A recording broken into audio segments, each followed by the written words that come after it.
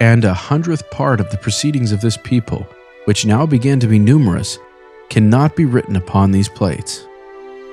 Jacob chapter 3, verse 13. Hey listeners, this is Nick from Book of Mormon Central, and today's podcast addresses the question, did others influence Book of Mormon peoples? Modern anthropological research tells us that the New World was already extensively populated when the Jaredites, Lehites, and Mulekites arrived.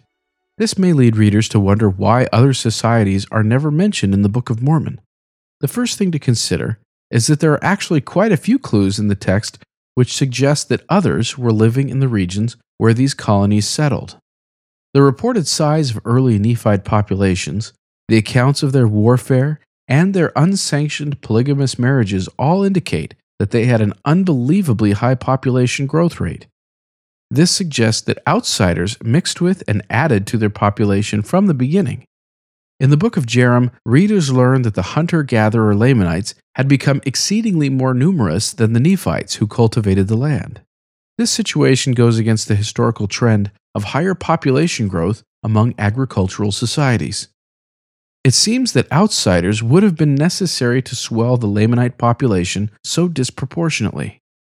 Some researchers have felt that Jacob's statements about Sherem, who sought much opportunity to speak with Jacob, and who had a perfect knowledge of the language of the people, suggests that Sherem was an outsider to Nephite society. This is because it makes little sense to emphasize that a community insider had a good grasp of their language or that he would have to seek out an encounter with Jacob. For several reasons, the Nephites' quick ability to grow corn or maize and raise flocks and herds seems unlikely unless they had obtained this knowledge from local natives.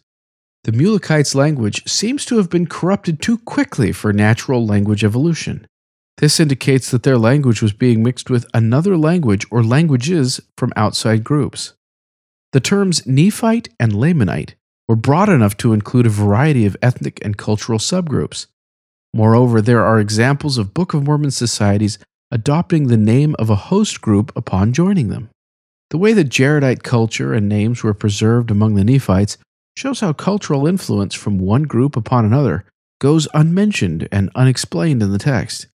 The use of some terms or group designations, such as Lamanitish servants or Ishmaelitish women, hints at affiliated groups of outsiders. If the social identity of the servants or women was one of the named groups in the Book of Mormon, then we would expect a straightforward label. Instead, the Ish indicates that they may have been outsiders who were adopted into the Lamanite and Ishmaelite tribal groups. Several prophetic interpretations of Isaiah hint that the Nephites were concerned with the spiritual welfare of others in the land. These textual clues suggest that the Book of Mormon and the secular history of the Americas are actually in agreement about the presence of other peoples in the land. However, these clues still don't explain why outsiders were never mentioned directly in the text. One likely answer can be found by comparing the Book of Mormon with other ancient American historical documents. Anthropologist John L. Sorensen has noted that ancient Mesoamerican histories are similarly ethnocentric, meaning that, like the Book of Mormon, they focus almost solely on a particular society or lineage, and that they exclude political, cultural, or religious information that isn't directly relevant. With this ancient American context in place, the Book of Mormon's lack of information about outside societies is perfectly understandable and even expected. These findings suggest that the Book of Mormon's lack of detail about surrounding peoples and cultures is a subtle evidence of its historical authenticity. It is also consistent with claims made by several Book of Mormon authors that they couldn't record even 100th part of their people's history. They directly tell us that much more is going on in the background. Therefore, we shouldn't be surprised to discover that large amounts of historical or cultural information, such as descriptions of other societies, is missing from the text. As President Anthony W. Ivins of the First Presidency stated in 1929, "We must be careful in the conclusions that we reach. The Book of Mormon does not tell us that there was no one here before them. It does not tell us that people did not come after." The strong likelihood that others were in the land also has implications for DNA studies. The church essay on this topic has explained, when a small population mixes with a large one, combinations of autosomal markers, typical of the smaller group, become rapidly overwhelmed or swamped by those of the larger. The smaller group's markers soon become rare in the combined population and may go extinct due to the effects of genetic drift. In other words, when a small colony like the Jaredites, Lehites, or Mulekites mixes with a larger population, as we would expect them to have found in ancient America, then the DNA of the immigrant colonies would likely be lost to us within only a few generations. For this and other reasons, DNA studies cannot be used decisively to either affirm or reject the historical authenticity of the Book of Mormon. Finally, the unmentioned presence of other peoples should help us remember why the Book of Mormon was written in the first place. Nephi explained, "I do not write anything upon plates, save it be that I think it be sacred."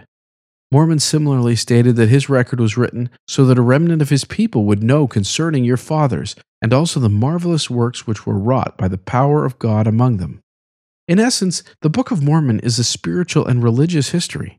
Its focus is on particular groups of people, their sacred revelations, and their miraculous experiences.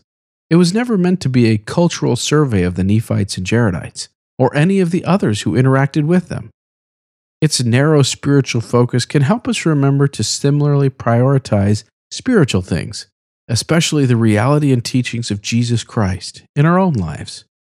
As Elder Russell M. Nelson explained, some authors have focused upon the Book of Mormon's stories, its people, or its vignettes of history.